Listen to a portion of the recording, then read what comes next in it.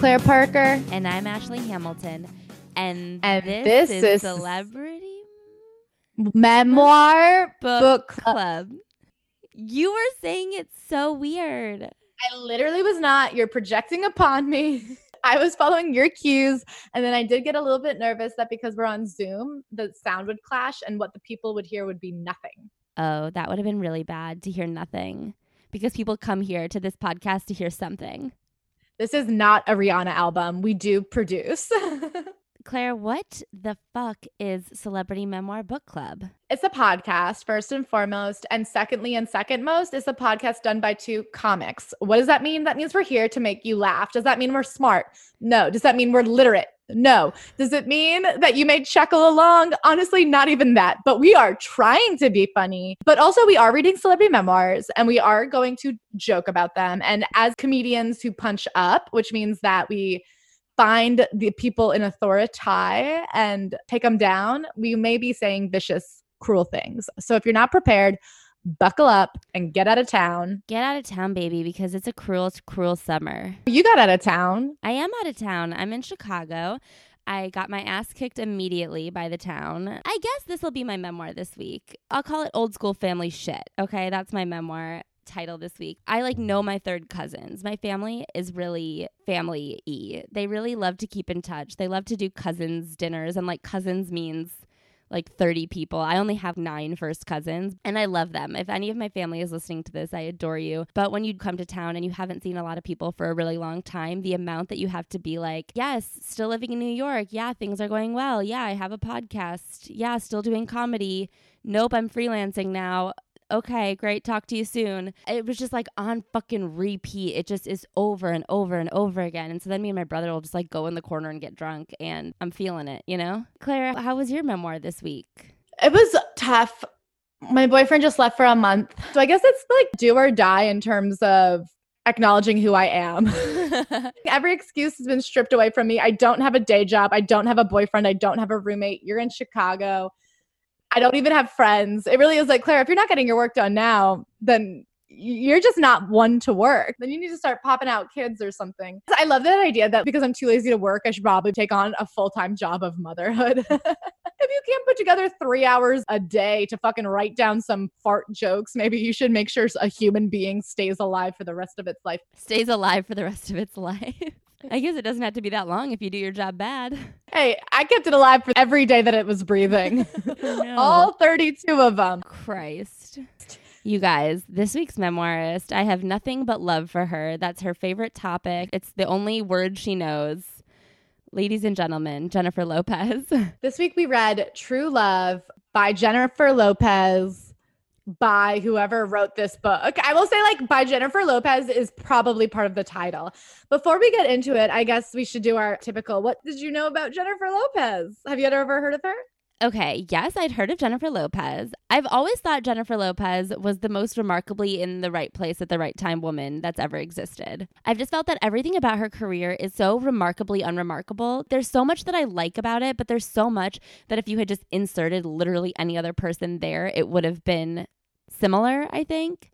I don't think there's that much about The Wedding Planner that couldn't have had a different wedding planner in it. I mean, she has some really great songs because Tommy Mottola put a lot of work into making her have great songs. And I think she has some really fun movies because the industry really put a lot of work into making sure those movies were fun. It was back in the fucking heyday of rom-coms. I want to believe that these things succeeded because she's talented, but I don't think that. She is beautiful. She is so beautiful, and she's a great dancer. She is truly beautiful in a way that, there's girl sexy and guy sexy. She is all of them. What do you know about Jennifer Lopez? I will always know her as the woman who truly ushered in big butts to white culture in America. She was the first mainstream star that really was an ass. Oh my God, I forgot that J-Lo's ass was insured for $10 million. It really was who has the best ass in Hollywood. And this wasn't a question people were even asking. Not only was she the answer, but she invented the question. And we were coming out of course, the 90s America, where it was all about those rock hard tits. You know what I mean? Yes. You wanted breasts filled with milk that then had been calcified and then fossilized and then just really pinned to your clavicle. You wanted nipples that could poke you right in the bottom of your jaw. Yes.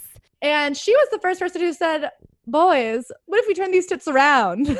Put them on my bottom. So I knew her for that. She had always not been a strong singer, but I mean, Love Don't Cost a Thing is a hit. The problem isn't that she's not a strong singer. She's a performer. She's a performer. She was kind of the end of that era of a pop star who's an entertainer. Yes. Of course, we know now from the Mariah Carey book that she was Tommy Mottola's response to a Mariah Carey divorce. Yeah. They don't hate each other, but Mariah hates her because a lot of J-Lo's songs were stolen out from under Mariah. And the concept, the literal sound that Mariah Carey invented, this kind of R&B pop girl with rap influences. I mean, putting a rap verse on a pop song was a thing that Mariah really ushered into the mainstream. And Tommy Mottola just handed it to J-Lo and was like, now you do this too. For those of you who don't know, this podcast absolutely subscribes to the rumors and the conspiracy that J-Lo's first album, which came out when she was found as a backup dancer, they asked if she wanted to sing. She said, okay. From this book, I learned that she was 28 when that album came out, which I actually was blown away by. I was did not know that. Blown away. Those were all songs that had previously been sung by other people. They took the pre-made album and basically put J-Lo's face on it. So there's a couple things that I want to talk about before we even really get into the contents of this book, and that is the structure of this book, starting with the cover. First of all, I want to state that this says New York Times bestseller. What the fuck does that mean? What category did they put this in that this was able to make it onto the bestsellers list? Was it in picture books? I mean, this book, I'm calling it if a playbill was also a coffee table book. I'm calling it's a concert documentary written out. It literally is following the journey of one tour that she did one time, and it starts and ends in a perfect circle about that tour. It's Miss Americana. It's a Demi Lovato concert documentary. It's just written into a book, though. That's exactly what it is, and I feel like that's a perfect call. It's a lot of glossy photos. It's not one single specific event. It's a playlist with a narrative. It's the Taylor Swift Reputation Tour Netflix show. I also want to state that I do believe that the cover of this book, the photograph for the cover, I in no way believe was photographed for this book. I think that they just found a photo of her. Like, I don't think she knows this book exists in a very miles to go way. There's no way in hell. I think she thought she was being interviewed for like just a interview magazine story, if she was interviewed at all. It's all PR. It's all fluff. It's not even like a New York Times profile. It's somebody from MTV who's 24 and cute was asked to come and be shovel fed the new narrative of J-Lo's next era, as has been tweaked and perfected with a focus group. It was very much like who is J-Lo going to be post-divorce? We'll put this out as a fluff piece. Yes. And to answer that question, who do you think J-Lo is post-divorce? J-Lo post-divorce is who she always was. And I think we need to get into this after we get through the book, because that is my big critique of the book. First, before we get into the book, I think we need to get into who J-Lo was. Just a brief history, because this book does follow a very limited amount of time. It's about a year. A year in the life of Jennifer Lopez. So as we all know from the recent Bennifer pick, J-Lo is now 52. She was born 1969. So she started out as a backup dancer before she became an actress, where she got her big break starring as Selena in the biopic Selena. From there, Tommy Mottola kind of offered her a music career. She came out with If You Had My Love, Let's Get Loud, the original J-Lo hits in 1999, 2000. Then she started having both. She was an actress. She was, of course, in Made in Manhattan, The Wedding Planner. And then also she was coming out with these songs like I'm Real, Ain't It Funny, Love Don't Cost a Thing, the hits. She was married twice. She dated P. Diddy, and she also was engaged to Ben Affleck. Here's where I think it's important. We all know her career, but these are the dates that I think we need to remember. She dated Ben Affleck for 2 years. They were supposed to get married September 2003. They called off the wedding a few days before it was supposed to happen, and then publicly broke up January 2004. She married Mark Anthony June 2004. They were divorced 7 years later in 2011. In 2011, before announcing the divorce publicly, she decided to do a world tour. So that world tour started at the end of that year. During rehearsals for that world tour, she met Casper, the backup dancer that she then dated for 5 years. Before she was engaged to Ben, she had been divorced twice. Yes. Next, she dated Alex Rodriguez from 2017 until a few months ago. And then we all know how quickly she rebounded with Ben.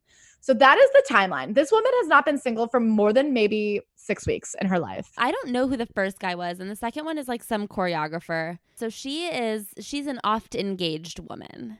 This book, this documentary, this whatever the fuck it is, tells the story of that year between when she realizes she needed to get divorced from Mark Anthony, when they decide to get divorced, and when she decides to do this world tour in the wake of her divorce up until the end of the world tour. This book is broken up into the 5 acts of her show, and she corresponds each part of her life to the contents of this act, if that makes sense. Each act plays out a specific character, and she talks about the way that that character played a role in her year and her growing into her true self. So it starts with a preface, which is her on the shoot of a L'Oreal commercial.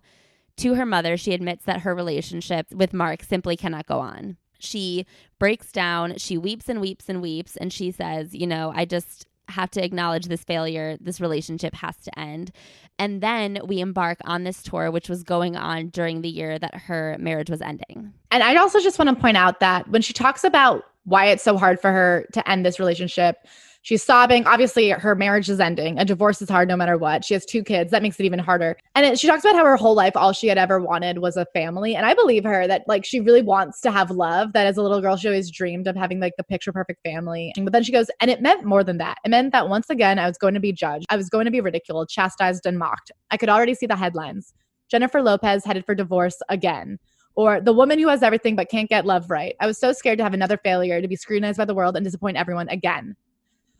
You guys, at this point, she'd already had 2 divorces and a broken engagement. Yeah. That is honestly a lot. Yeah. And how old is she at this point? 41 or something. Yeah. I think to be in your mid 40s on your 3rd divorce. But I do think that gives a lot of insight into what she's going through now. I don't think she's changed because the patterns she talks about in this book that she tries to break and she claims she has broken by the end of the book are patterns that you can exactly see her going through now. But the awareness of what the public will say and how public perception is such a large part of how she makes her decisions.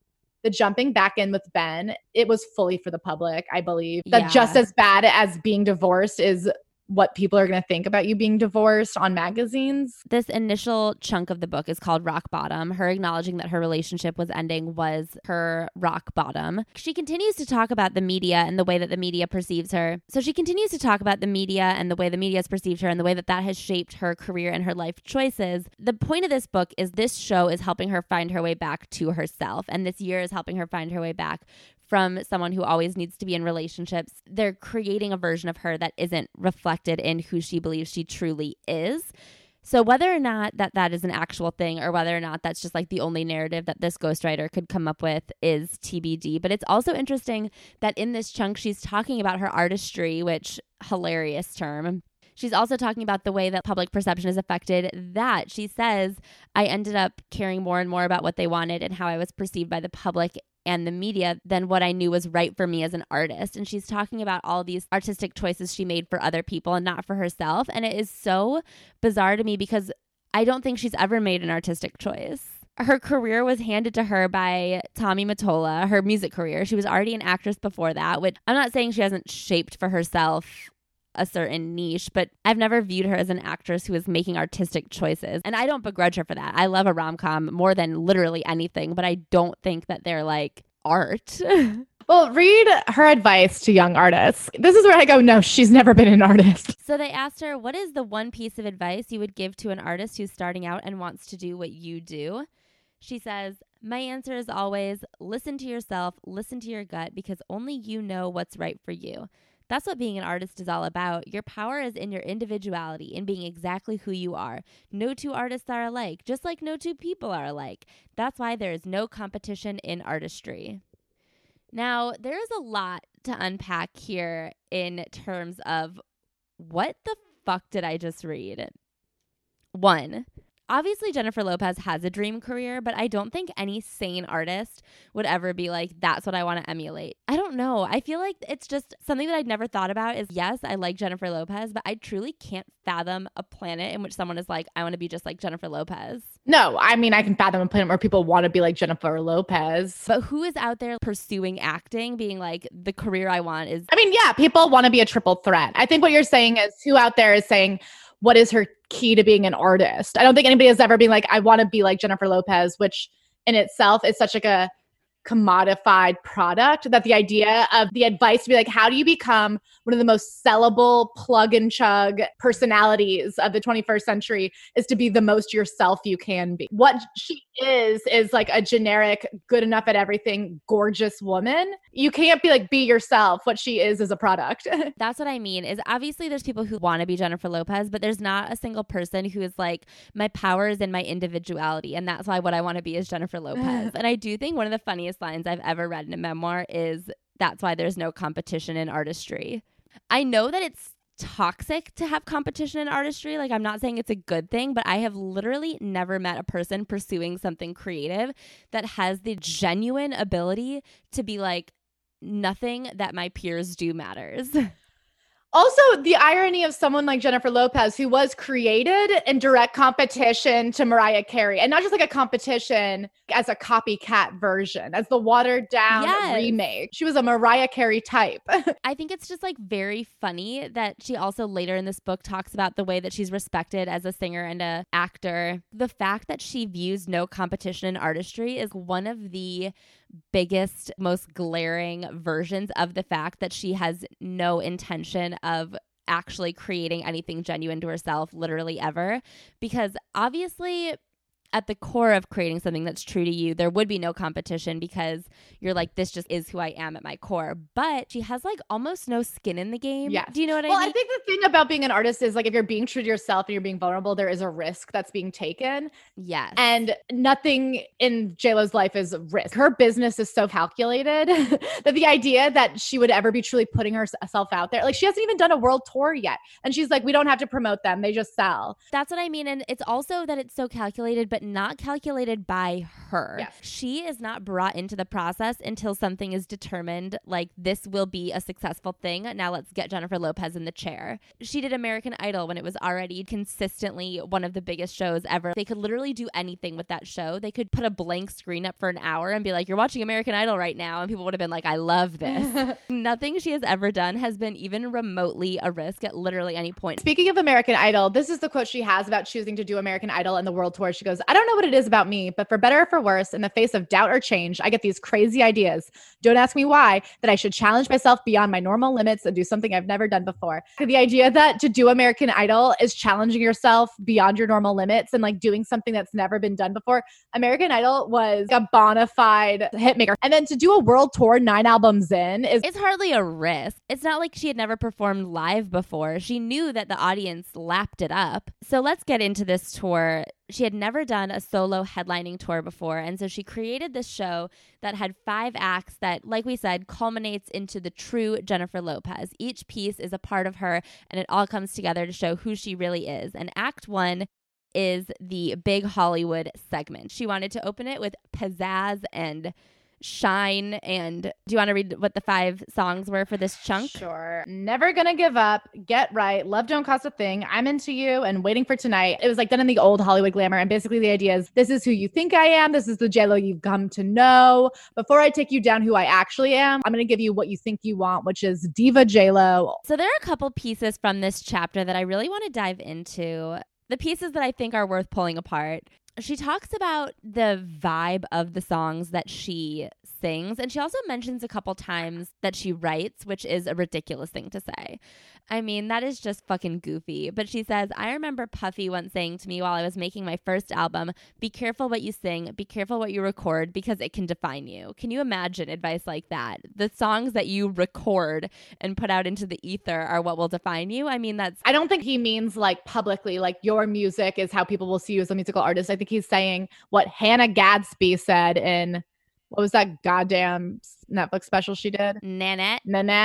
That the point is that if you're singing sad songs all the time, it will make you a sad person. Not necessarily your public perception, but that these will dominate the rest of your life. So sing who you want to be. I think that is what Nanette is getting at. Puff Daddy said it 20 years earlier and much more succinctly. So I agree and I disagree, because I think if you're like a strong artist, then you can drive the narrative where you want to drive it. Obviously, Taylor Swift did get bogged down by singing these breakup songs, like these highly specific breakup songs, but then she was able to, as an artist, turn it and create this narrative where I'm not the girl who just sings about breakup songs in the way that you guys have just picked apart the fact that these songs happen to be a couple of big hits. You're not hearing me. No, I know. I know what you're saying. And I'm saying you're correct. And I'm saying the way that Jennifer Lopez takes it. She says, music isn't just songs. It's your life as an artist. In many ways, you sing your future.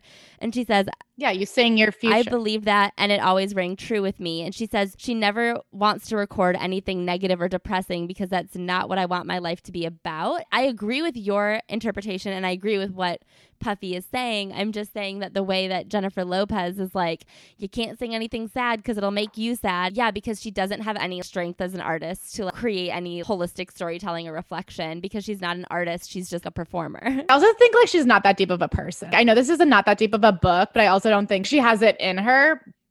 But I also do think that she wouldn't even pretend. I just think it's a really interesting chunk to be like, you can't sing a depressing song because then you'll be sad. And it's like, that is true. But also to be like, I got to stay away from a range of emotion. Otherwise, there'll be emotion.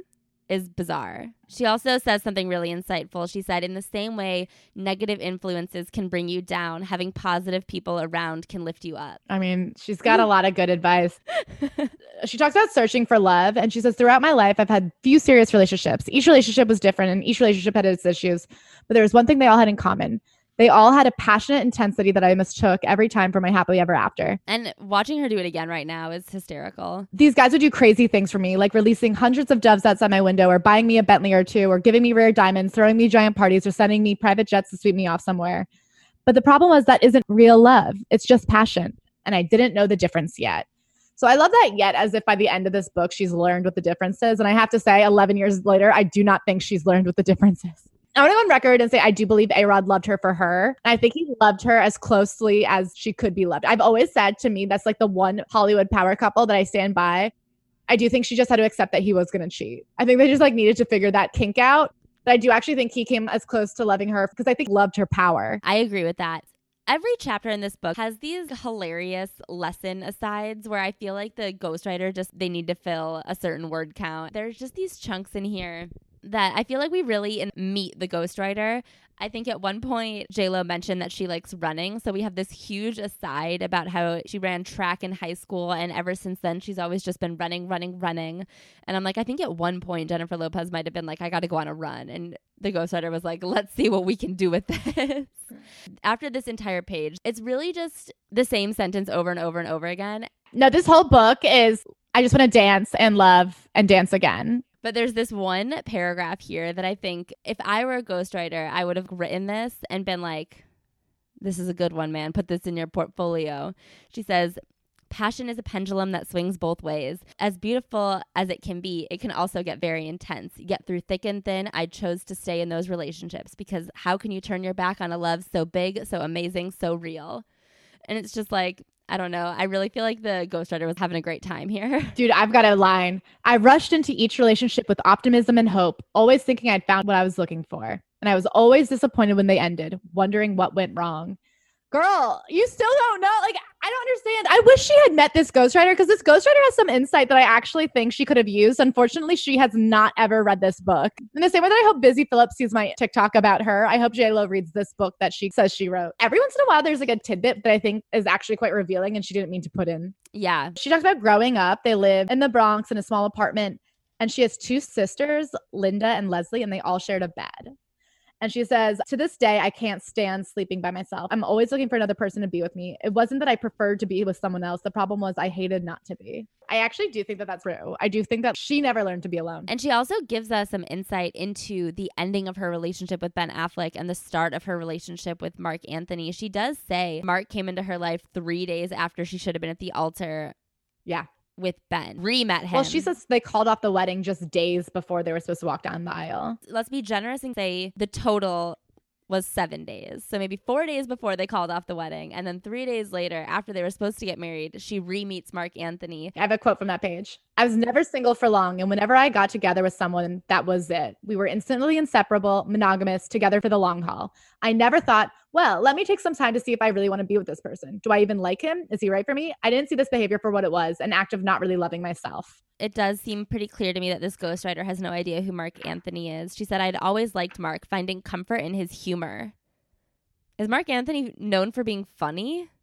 That's what she says. She claims he always makes her laugh. To go back to the fans thing, she goes, Mark and I weren't the only ones who really wanted this marriage to work. Our fans were invested in it too, and I didn't want to give that up. At this point, obviously, we know that the divorce is imminent, but she just keeps saying sometimes things just don't work. Like, she literally will not give up a lick of detail. Supposedly they broke up because he wanted a traditional housewife and she wasn't going to be that for him. That's just 1,000 times more than anything in this book. She just keeps harping back on the same things of like, sometimes you try your hardest and it just doesn't work out. And it's like, what did you try? What wasn't working out? Like, there's not a single detail. I would like to pop quiz you. True or false? Do we believe this happened?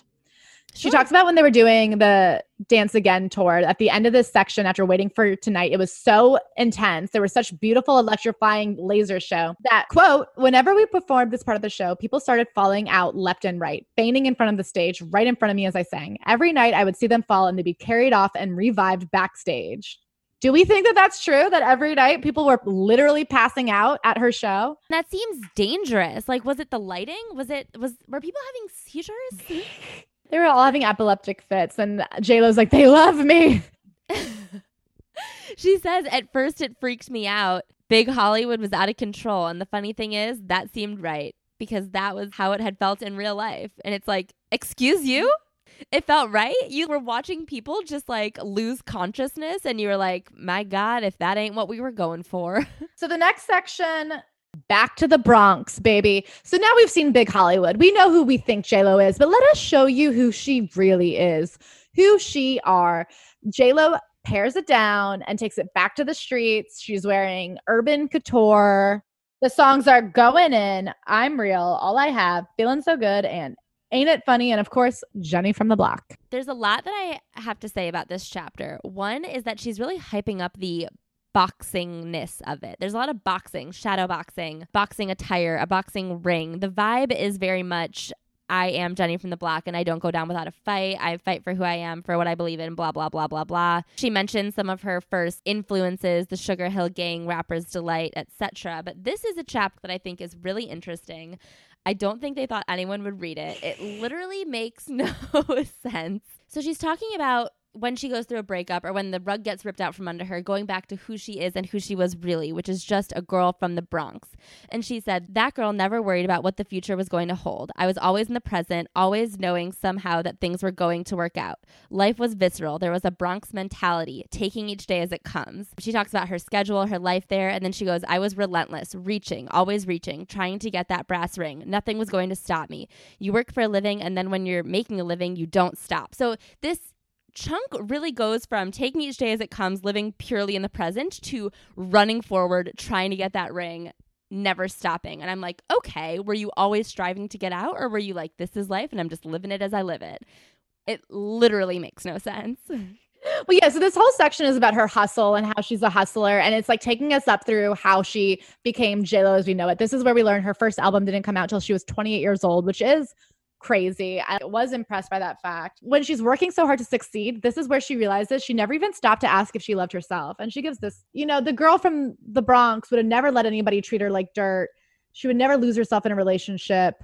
She would never feel like her whole world was shaken by anyone. Was I really still that girl? I have a question to ask about still being that girl. By the time she met Ben Affleck, she was 30. And at that point, she'd already gone through 2 divorces. So the idea that she's like, nobody could treat me. I don't know. I think she'd been treated pretty badly already. But she goes, I always thought so, but then I remembered a conversation from years ago, back at the beginning of my career. I was in a meeting with my agent and stepped out for a call with my boyfriend at the time. Through the glass door, my agent could see that I was arguing and pleading. She asked my assistant, does Jennifer have low self-esteem? My assistant looked at her like she was crazy.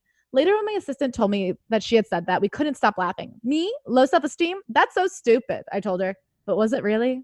The agent saw something I didn't. She was a little bit older. Maybe she'd been through something like that herself.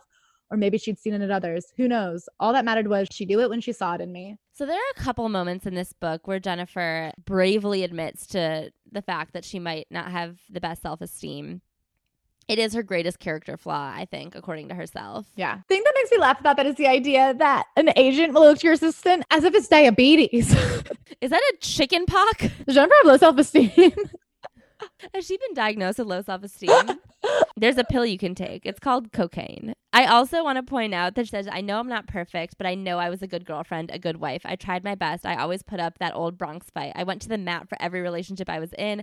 I asked myself the hard questions. How can I fix things? What can I do to make the other person happier? Or how can I take care of their needs? And she talks about how she would blame herself if it didn't work out. She talks about really just doing everything she can and like viewing the end of a relationship as failure and just trying her hardest to not experience that failure, and how she worked so hard at it. And I'm just like, how hard could you possibly have worked to, by the time this book is coming out, to be doing your third divorce? Plus there was another failed engagement. It doesn't seem like you did everything you could. Yeah, give up your career, you dumb bitch. I'm sure Mark would have loved it if you were home. And I'm not saying she should have done any of those things. Like, I'm not saying any of these relationships should have lasted, but I do think it's very funny to be like, with every relationship I was in, I fought tooth and nail to make sure it didn't go into the dumpster again. And for at least 3 or 4 months. I have to say, and I think it might be because my parents are still together. So I feel like I take for granted a marriage that lasts. Weirdly enough, I did not grow up around a lot of divorce. Same. I know it's a big deal, but I feel like I don't value it the way I should. I'm probably going to end up divorced because I don't know how hard you need to work in it. My grandma, when she was dying one time, she was like, it's so amazing that I went through this divorce, but all 3 of my children, none of them ever got divorced. And I was like, yeah, because you traumatized them. They were like, we can't fuck up like that. I don't value that quality at all in a person who's like, I tried everything. And it's like, okay, so I don't know. Good for you. Who gives a shit? And you But also, cares? There's parts of this book where she's like, it just simply wasn't working, so I had to let it go. And it's like, that I do agree with. Yeah. Like, I do think that if a relationship just fundamentally isn't working, let it go. It is strong to let it go. To fight tooth and nail for something that blatantly is bad for you and is hurting you and is making your life worse is the wrong choice. Yeah. She's like, I had this Bronx fight in me. I was going to stay in this toxic relationship till I died. It's like, well, God bless. Good for you. Like, and it is so important to her that we know that she did everything she could, even though, as you point out, she didn't sleep on it. I mean, truly doing everything she can in about a week or 2. And if not, call it. She did everything she could except for make it through one L'Oreal shoot without getting a divorce again. People really are like, their biggest fear is having people think they didn't try as hard as they could. Do you know who Mia Khalifa is? Of course you do. I love Mia Khalifa. For those who don't know, she's that porn star, but she's had like this huge renaissance on TikTok. She's like a porn star / influencer. But she's really cool and fun now. She just got a divorce and they were married for exactly 1 year. And they put out this joint statement about how they tried everything. And they said it in the like 2-paragraph statement 3 different times. We tried everything. And I'm like, first of all, you made it 1 year. And second of all, who gives a shit? Unless you have kids, you don't owe anybody a marriage. They didn't even have their wedding yet. So nobody even got them a gift. Nobody cares. I don't care if you tried everything. If you didn't like it, you're 27, try again. It means nothing to me if you put your whole heart in it, or if you looked at him one day and just said, I want to try again. None of it matters to anybody. Who gives a shit? Yeah. But it's so important to people to have you think that they cut off an arm to try to make them. They're like, take marriage lightly. And it's like, you could if you want. Like, you could take marriage lightly. Like, I know it's a legally binding situation, but also clearly like, you did. If your marriage only made it 1 year, then clearly you did not do any due diligence. It's not like you could be like, well, we became different people, or children happened, or our circumstances changed in ways we could have never predicted. What was happening 1 year ago that you did not have 1 year of foresight? But yeah, J-Lo put her whole heart in all 4 of these failures. So, do you know what else she put her heart into? Deciding it was time to get pregnant. She said that they had a lot of trouble. They decided to have a kid. She had some trouble getting pregnant. She doesn't mention that she was in her late 30s at the time, but they were born in 2008 and she was born in 69. So she was 39 when they were born. So she and Mark had decided that they wanted to have a family. And then she was having a lot of trouble getting pregnant. And she said, you know, maybe I'm not meant to have kids. I mean, I have this amazing career, wonderful friends, lots of extended family. Maybe that's asking for too much. I guess my life is going to be about other things, my work and my career, rather than having kids. Her dad said, why can't you have both? And it's like, genius. I can't believe she'd never thought that before. And then she claimed she got pregnant right away. And it was like, because mentally she had never really thought that she could have a baby. But the second she realized she could, she did. So the second she said, why can't I have both? She got pregnant immediately. And I'm like, are you literally trying to tell me that there was no medicine involved? All these twins, they're all in vitro. I don't believe that any celebrity twin isn't in vitro. I know Beyonce said her twins were a surprise. I think all of these boy-girl twins. Also a 39-year-old. Yeah. A 39-year-old having... You barely had any eggs left and you're going to say 2 dropped at once? two at once. I call bullshit on this one, Jenny. But here's something interesting is that she talks about how when she first started showing up publicly as a pregnant woman and a mom, people started really liking her for the first time. I wasn't old when she was in her prominence in the early 2000s. You know what I mean? I was still I was aware of her, but I feel like I didn't have that critical analytical memory bank of an eyeball that I have these days for the tabloids. I guess people were really mean to her all the time. She had all these failed marriages, failed engagements. But she says when she finally came out as somebody's mom, people started clapping. They liked this Jennifer, the married woman, pregnant with twins, all safe and nice, rather than wild Jennifer running around in clubs. It's funny, when you're single and out there doing your thing, people feel okay making you a target. But when you're somebody's wife, somebody's mom, they back off a little bit on criticizing you. It was new for me and it was nice. She also has this one chunk that I think is really interesting, where she was standing next to a smoker and she was pregnant and she moves away very quickly. It was just instinctual to protect herself and her body from this smoke. And then she realizes, why did I never think about that for myself? Why were my health and well-being not important? I love these babies so much and I didn't want anything to harm them. She's like, why did I stand next to smokers when I wasn't pregnant? And it's just like, I guess they just really needed some content to fill in here. It's funny you say that because you know what I had to say next? You want to talk about filling in content? So this section of Back to the Bronx section is called Jenny from the Block. In the Jenny from the Block section, there is a large quote bigger than the normal font that says, I'm still Jenny from the Block, quote from the song Jenny from the Block. In the section, Jenny from the Block. Jenny from the Block is on this page 4 times in 3 fonts. And then she just keeps rambling. Like, this whole section is just a ramble. This section about moving away from the smoker, being Jenny from the Block, it's about her standing up for herself and finding strength in herself. She says, I needed to find that glimmer of self-respect buried deep inside that would allow me to say, I'm never going to let that happen to me again. I need to learn how to stand up for myself in a different way, but I didn't know how. What is she talking about here? We literally never find out. There's never any specifics. She says, it was easy to blame other people for treating me in ways I didn't like, but now I was seeing it.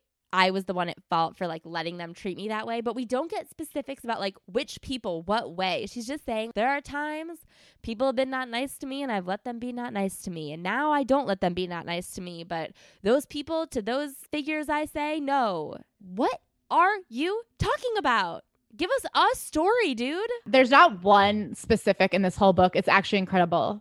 She ran track in high school. She shared a bed. She had 2 babies. She's been married. She's been engaged.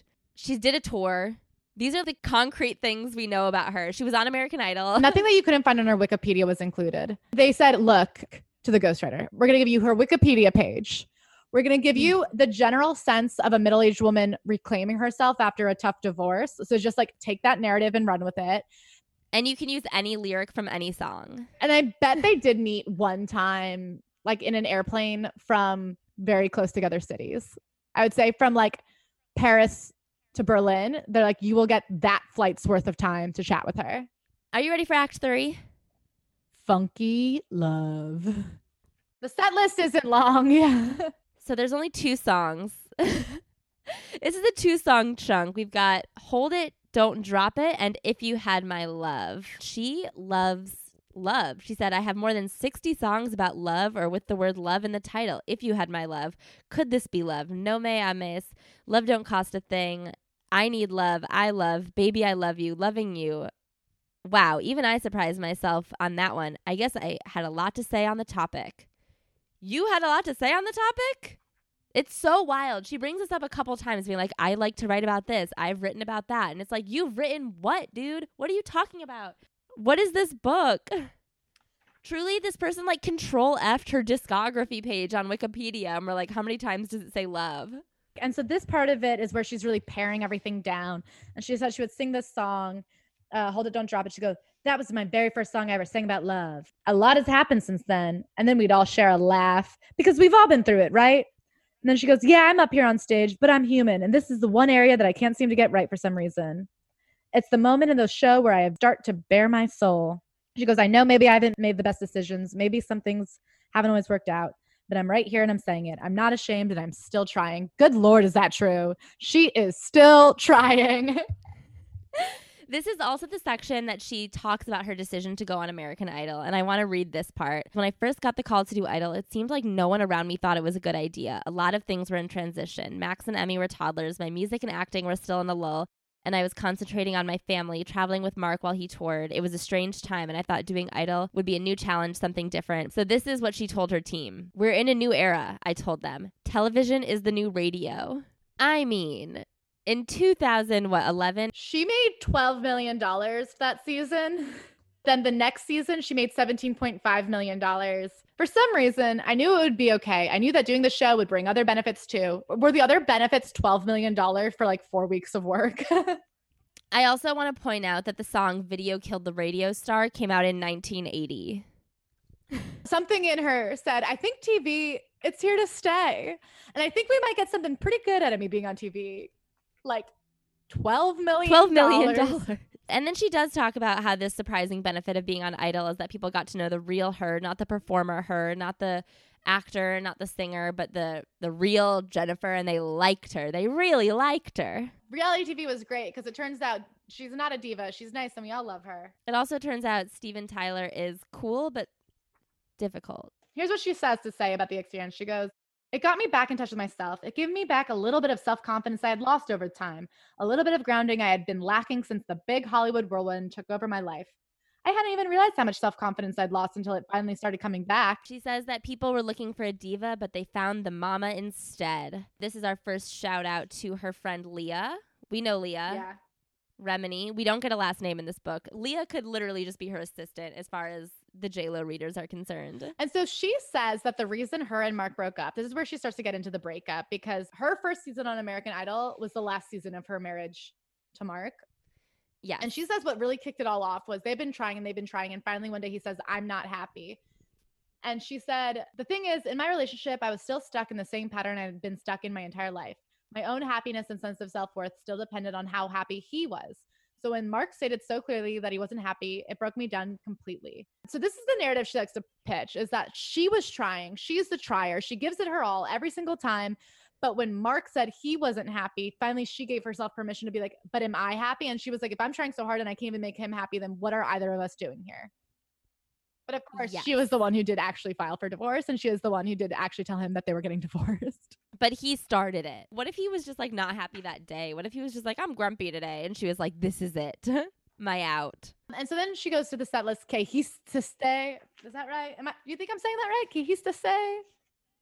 I don't think you're saying that right at all. Act 4, que hiciste, I would say. And then also Until It Beats No More. She would do the song where she would go and like acoustically sing If You Had My Love. And basically she's like pleading with the audience. And this is where she really breaks it down and admits she's raw, she's real, she's vulnerable. I want to ask real quick a question before we get into this chunk fully. What do you think she thinks acoustic means?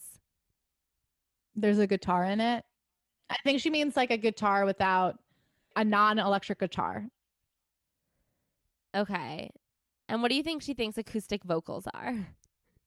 Vocals that go paired with a non-electric guitar. I just think the idea of her singing acoustic at like a stadium tour, it's just hilarious. I know she's talking about just an acoustic energy, but the way she just keeps using that word, I'm like, oh, Jennifer. So they announced their divorce. She's on American Idol. It's the end of her first season. They wanted to end the season with a big banger of a performance. So they were going to have all of the judges perform. So it was going to be J-Lo, Steven Tyler, Randy Jackson or some shit, whatever. Steven Tyler would not agree to a song. So they said, J-Lo, we want to make you happy. You perform whatever you want to perform. So she was going to do a big performance. Then she decides to get her husband involved. And she says, wouldn't it be great if me and Mark Anthony did a performance? And they have a song together. So she thought it would be great if they performed their song together. He didn't want to perform that song. He wanted to perform one of his songs. And she was like, maybe I'll come in on vocals during the second verse. And he was like, what if you just don't sing at all and you just dance while I sing? This performance that was supposed to like cap off this season of American Idol that was potentially going to be all of the judges performing, then was going to be J-Lo performing, became Mark Anthony performing with J-Lo as like a featured backup dancer. But Mark disagreed. In a very matter-of-fact way, he said, you know, this is a guy's song, and suggested that maybe he should sing it and I could dance. At the end, she goes, Mark was amazing and it turned out great, but later I realized that the performance should have been the culmination of an amazing year in my life and my career, and for some reason it just wasn't. Okay, well, not for some reason. It's because it wasn't a performance that you were really in. You were a backup dancer on your own fucking TV show. And so she never outward says what I said at the beginning of the episode, that the problem in their marriage was that he was controlling and he wanted to be the alpha, and she was getting more and more successful. And I think specifically American Idol like relaunched her. Of course, Out on the Floor was coming out at this time. Like she was like back in the game after taking a small break to get married and have her babies. And I think he couldn't stand it. And I think this performance is the one small insight she gives into what was happening behind the scenes, which is that he wanted to be number one, and you can't be number one and married to Mark Anthony. So this isn't necessarily an insight about that relationship, but for the KSC performance, she depicts an abusive relationship. She actually depicts two abusive relationships. So the dancers during that performance, there's one couple where a man is abusing a woman and one couple where the woman is the abusive man because she wants it to be even. She says equality first. Women can be abusive too. And she wants to portray the truth about abusive relationships while also not painting men in a negative way. Respect.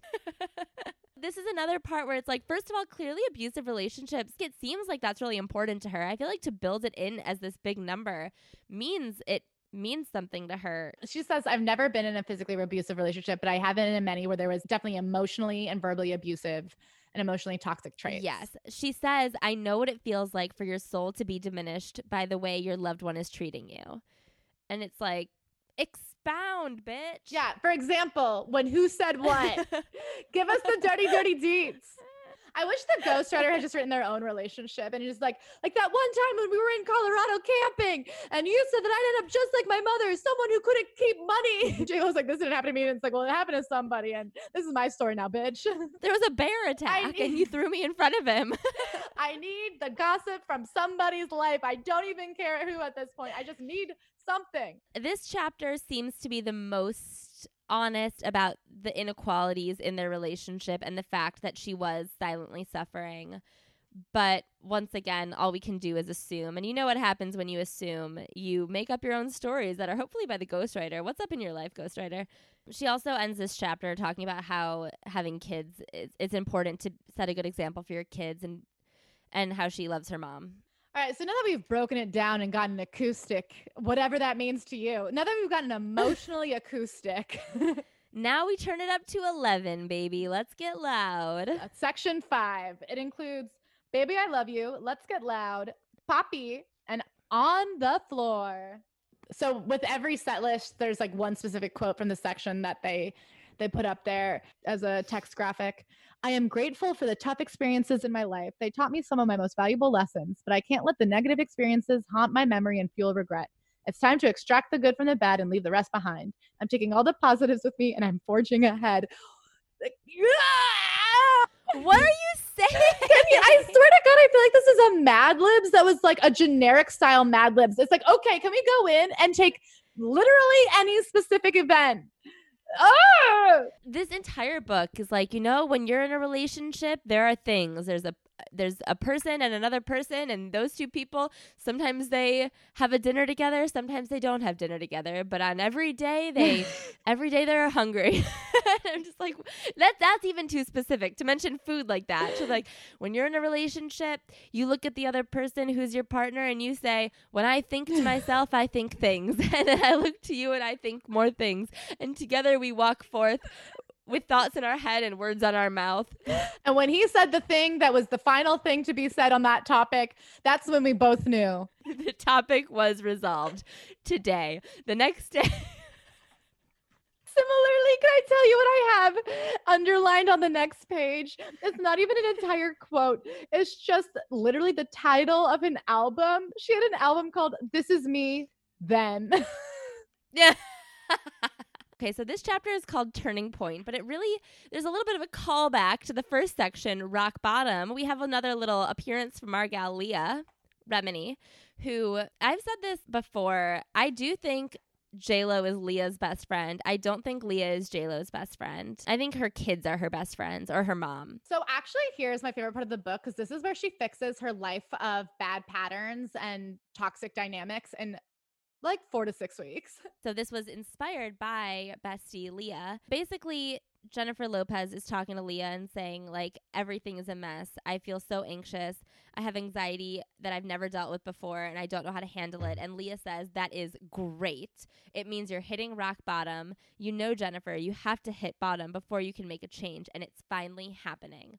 So Jennifer is like, yes, I do need to make a change. This is the bottom. I'm going to go to therapy and learn these 3 lessons. So she goes, during that period, while I worked really hard on promoting On the Floor, which was fast becoming the best-selling single of my career, I was working even harder behind the scenes, discussing, analyzing, doing exercises, everything I needed to do to understand the turns my life had taken. And then she goes, there was a lot of problems. 1, I discovered I had low self-esteem. Ugh, this is hard. Which I had never really pictured myself as having. 2, I worked on learning what integrity meant, which would cause a massive change. And 3, the biggest light bulb of all was that I wasn't recognizing the value of my own love. So she starts doing some affirmations, and pretty quickly it works. So if anyone out there is struggling right now, try affirmations. She goes, I never really realized that I was great, that I was good at my job and my love had value. By the way, at this point in her life, I think she had the #1 single. She was on the #1 TV show, and then she had just been voted People's first most beautiful woman in the world.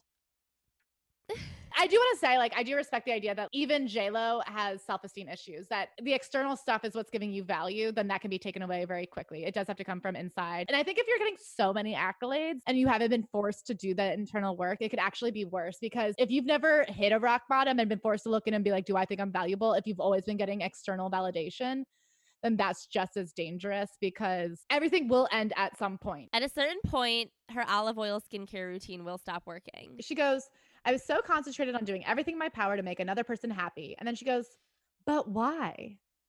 I'm no psychologist, but I think much of it can be traced back to my upbringing. As the middle child, I was always trying to be perfect and get everybody's attention. It wasn't good for relationships, but on the flip side, it was good for my career. And then she goes, I had stayed in just about every relationship for too long, knowing somewhere deep down that I should have walked away. How had I not seen it before? I don't know. But now that I see it, I knew I was never going to miss it again.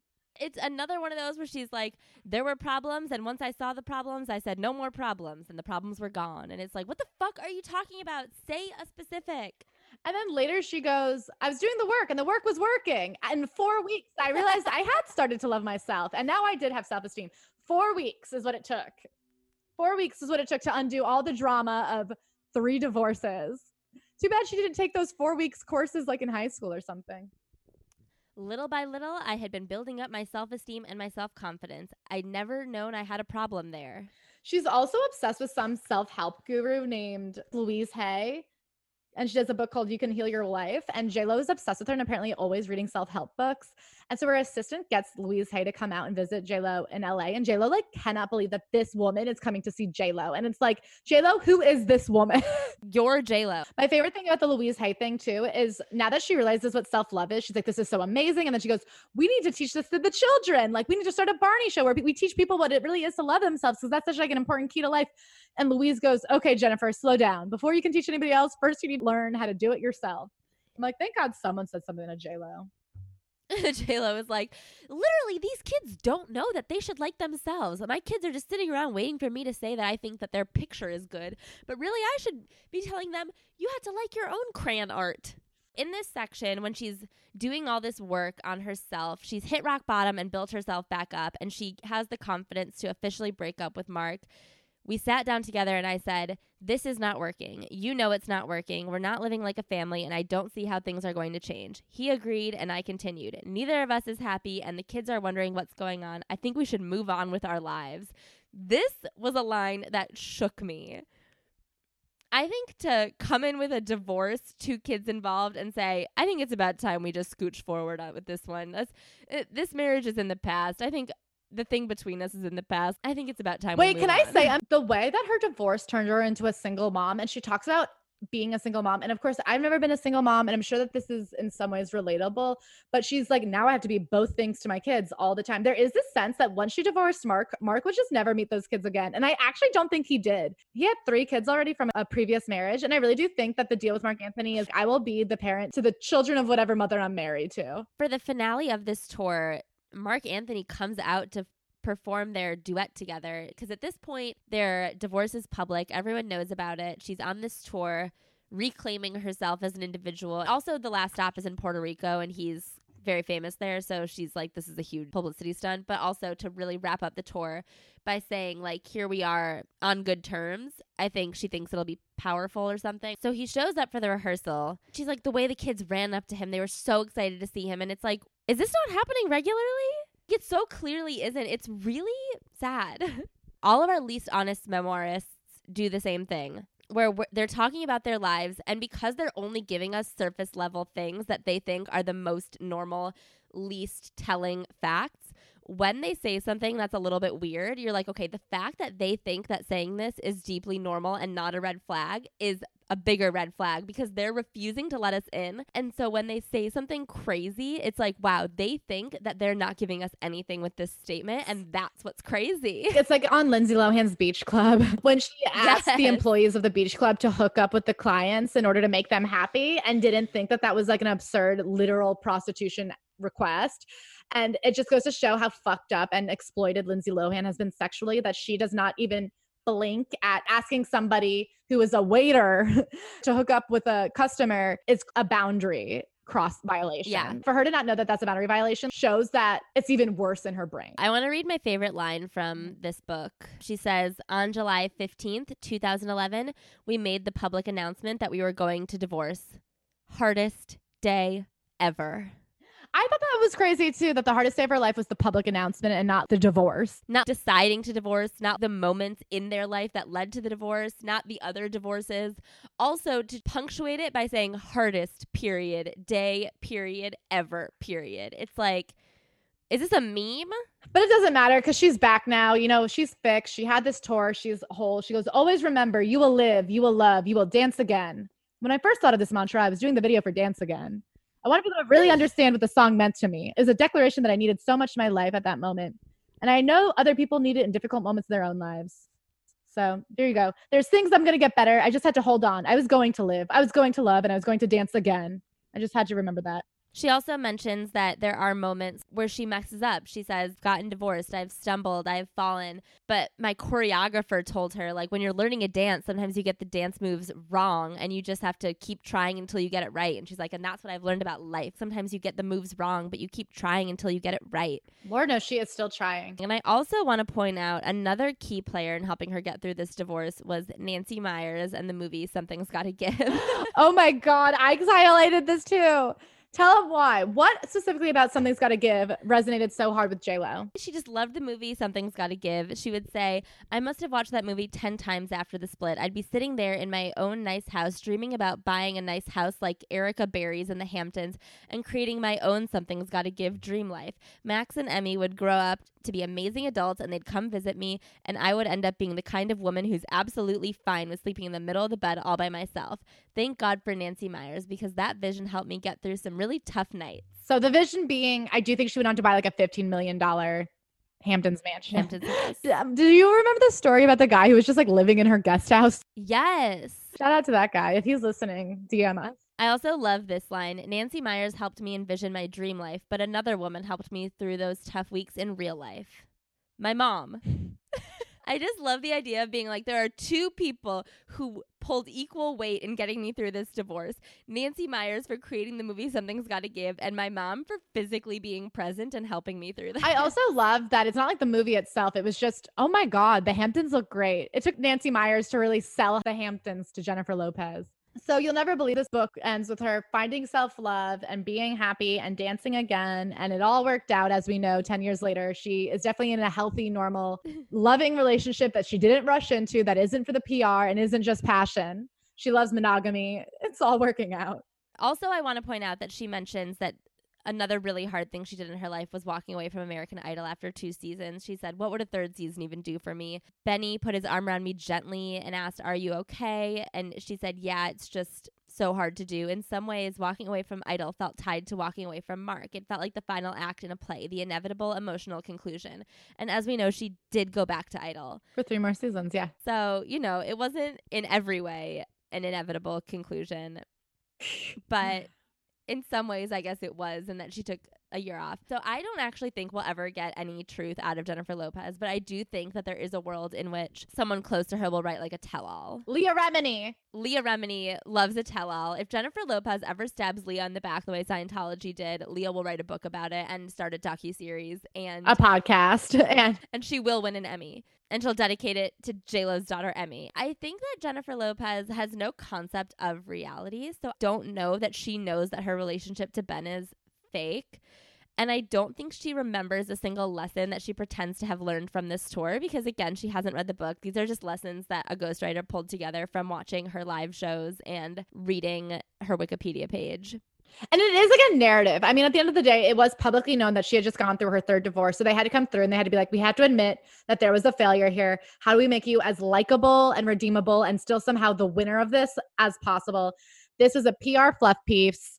There were the few instances of truth that we accidentally got. I mean, of course, we're sitting here saying it has nothing to do with J-Lo, but on the other hand, the patterns that she describes that she says she has fixed are a perfect description of the patterns that she's fallen in now. This idea that she can't be single for more than a minute. She jumps right in. She doesn't know the difference between passion and love, that she can never sit alone with herself, that she's scared of being single, that she cares so much about what the fans think of her love life. I also want to say that like this thing that we're saying, yes, we don't learn anything about her in this book, but I also think we learned so much about her because I don't think she doesn't seem to be that deep of a person. You said this maybe yesterday just in conversation, but the kind of person who's willing to put out these left piece versions of memoirs, it is a very telling thing about who they are and what they want from public perception and what they want out of their career, because someone who wants to be taken seriously as an artist would not put out a nonsense thing like this and like would be more controlled about the narratives that go out about them, especially the ones with their names. This is one more PR statement for the product that is Jennifer Lopez. It is, you know, it's Domino's going in and saying, we knew our pizza sucked, but we made it so good now.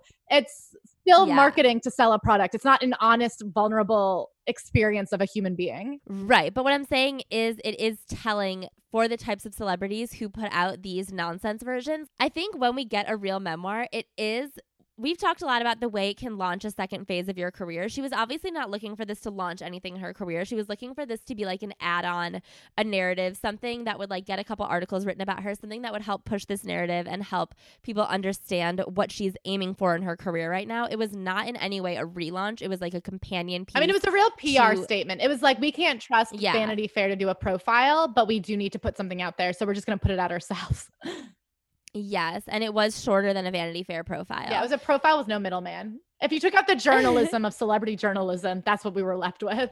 The kind of celebrity who co-signs these types of memoirs, it is telling, and it does say something about like what they want out of their career and like what they're trying to do in their life. What she's trying to do is stay relevant and not have you be mad at her. I agree. I also do think, even though I don't know that J-Lo had a lot to say about this, it was a well-observed character. Like, I do think that the analyses of what was happening and why she keeps failing are right on the money. I think there's probably a little bit more to her childhood than just being the middle child. I think if we were to look at her parents' relationship, there's not a lot about her dad in here. Obviously, there's more to why J-Lo is who she is than just being the middle child. I don't think the sweeping generalizations are wrong. It is a pattern, and it's a common pattern, but it's not my pattern. It's not your pattern. Yeah. This book is like so written and composed, but I also get the feeling that she is deeply composed. No, I do think her primary driving force is like, what will people think of this? And so in that sense, this puff piece reveals the thing that matters most to her is, what do people think of me? What do you think about Bennifer? So I fully believe the time it took between Madison LaCroix outing A-Rod as the cheater and the time it took for her to get out of that relationship was a PR bombshell nightmare. You know how they publicly were like, we haven't split up, even though we all knew they split up? That was her regrouping and figuring out what her next move is. I think Ben is an addict and he has not recovered. I'm sorry, but he is not a recovered addict. No, he is not. So when you think about one of the most powerful, controlled people in the world, Jennifer Lopez, not that Ben Affleck is some sad sack, but I do feel like he's a little bit more of a free agent in that he is not a brand that women are brands. He is not a fragrance or whatever. He's seen more as an artist because he's like an Oscar winner. He's more serious. But he also has this freedom. If Ben Affleck tomorrow made another Argo, everyone would be like, nobody sick. cares. Whereas Whereas if a woman went off the rails the way that Ben Affleck has gotten this full back tattoo and spent like 5 years cheating on his wife and like tripping over iced coffees. Well, look at Blackout. Britney Spears' Blackout album was one of her best albums ever. It came out when she was publicly seen as trash, so nobody gave her album the time of day. J-Lo cannot do a world tour if we think she's a loser, but Ben can get an Oscar if we think he's a loser. But I do think it is a good PR move for him. I feel like they're always trying to slowly rehab him. They put him with Anna de Armas. They put him with these people. And I think they're always trying to do everything they can to get you to forget about his back tattoo. But at the end of the day, he is still an alcoholic. He's fucked up. He's like a gambling addict, I think. And I think he got a call and he was like, yeah, it's a good match for both of us. I'm sure there's a lot of electricity there, but there's no way that was an organic, true relationship. It's a rebound for celebrities. It's like a PR rebound. And I do think it's very pathetic and sad to me. Do you think they know that it was choreographed, or do you think that their team's parent trapped them? I think it's a little bit of both. I think in the way that when a normal person gets dumped, they're like, do you have any friends that you could go out with me? I just need a rebound hookup because I know I'm sad and I know I need somebody to be on my arm. I like to imagine that their managers stayed friends this whole time and they were like, we've got to get our parents back together. You take them to this restaurant and I'll say we're going to the Stanford Hotel, and you take them to the Stanford Hotel, and at the pool they'll see each other. I think in celebrity culture, it's so common that when one celebrity wants to hook up with another celebrity, you just call their people because everybody knows who everybody is, especially this couple. They've literally dated. And so I do think her manager was like, hey, I heard Ben's interested. But really the manager had called Ben's manager and been like, I heard J-Lo's. And they both be like, Ben really wants to go out with you. And he's like, J-Lo really wants to go out with you. And so then they get them together and it's like a good PR thing. I don't know if they're actually hooking up. I'm sure there's a fondness. Of course, if you dated someone 20 years ago and you look the same, you're going to hang out. I don't think she wants to be with an addict. Like, I don't think she actually would ever seriously love him. But it is sad to me that she's 52 years old and she can't for a minute be on her own. That for the PR purposes, because they could have dated in secret if they had wanted to, but they didn't. Yeah. I mean, with the necklace, with the yacht photos, it's so disgusting. It's so clearly for the public perception that she won the breakup. And I just think it's so pathetic to be this old with 2 grown children and you can't just be single. Like, breakups happen. I guess she doesn't want to be Jenny Aniston, the woman who's always, oh, she's so sad and alone. But why doesn't she have that strength within herself to be able to handle being seen as the alone woman? Because she also doesn't have to be seen as the alone woman. She could go away. That's the thing, is celebrities can step out of the spotlight for a little bit and then come back and still have everything. When you're that famous, I don't think everyone can do it, but I do think Jennifer Lopez is at a level of extraordinary stardom where if she just left for 6 months, especially during a fucking pandemic, if we just didn't see her for a couple of months, then everyone would be like, what the fuck is J-Lo up to? I'm excited to hear about it. The whole thing was because, like, God forbid she's ever not with a man. She needs to win, but it's all for public perception. That's why I think it's so sad. I feel like people are like, oh, she's this woman in her 50s and she's still so hot and she got back with her ex and it's so sexy and fun. But that's not what it is. It's a woman who is so afraid of being seen as the woman who can't get married that she's gallivanting around acting like a teenager on purpose to get photos because she wants people like me and Ashley and the listeners of this podcast to think she won her breakup. And that to me is the saddest thing of all, honestly. That's why I'm anti-Bennifer. Also, he is an addict. He is not capable of loving or being loved right now. Ask Jennifer Garner. When there's children, I'm like, go be a fucking dad. Get off the yacht, Ben.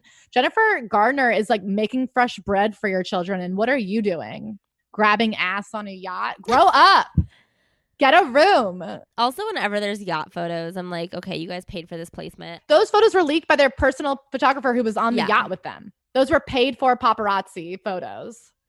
Also, like the whole olive oil thing. I remember reading in a magazine, in W Magazine, like 10 or 12 years ago, and they went through exactly what J-Lo's skin regimen was, and it was $50,000 a year worth of. Yeah, and also she has gotten work done. To say that she hasn't is insane. Well, this included like filler and Botox. And I remember my friend being like, really? I thought she just used sunscreen. And I was like, are you stupid? And that was back when I was in college.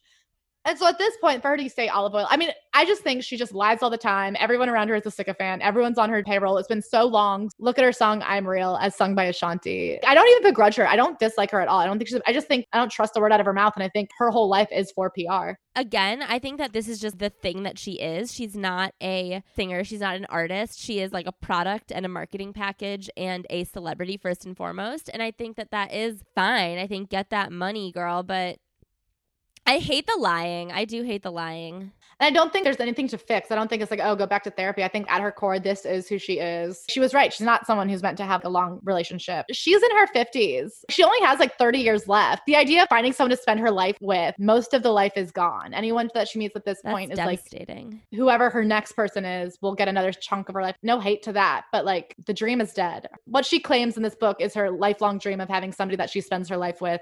I don't see it happening. Me either.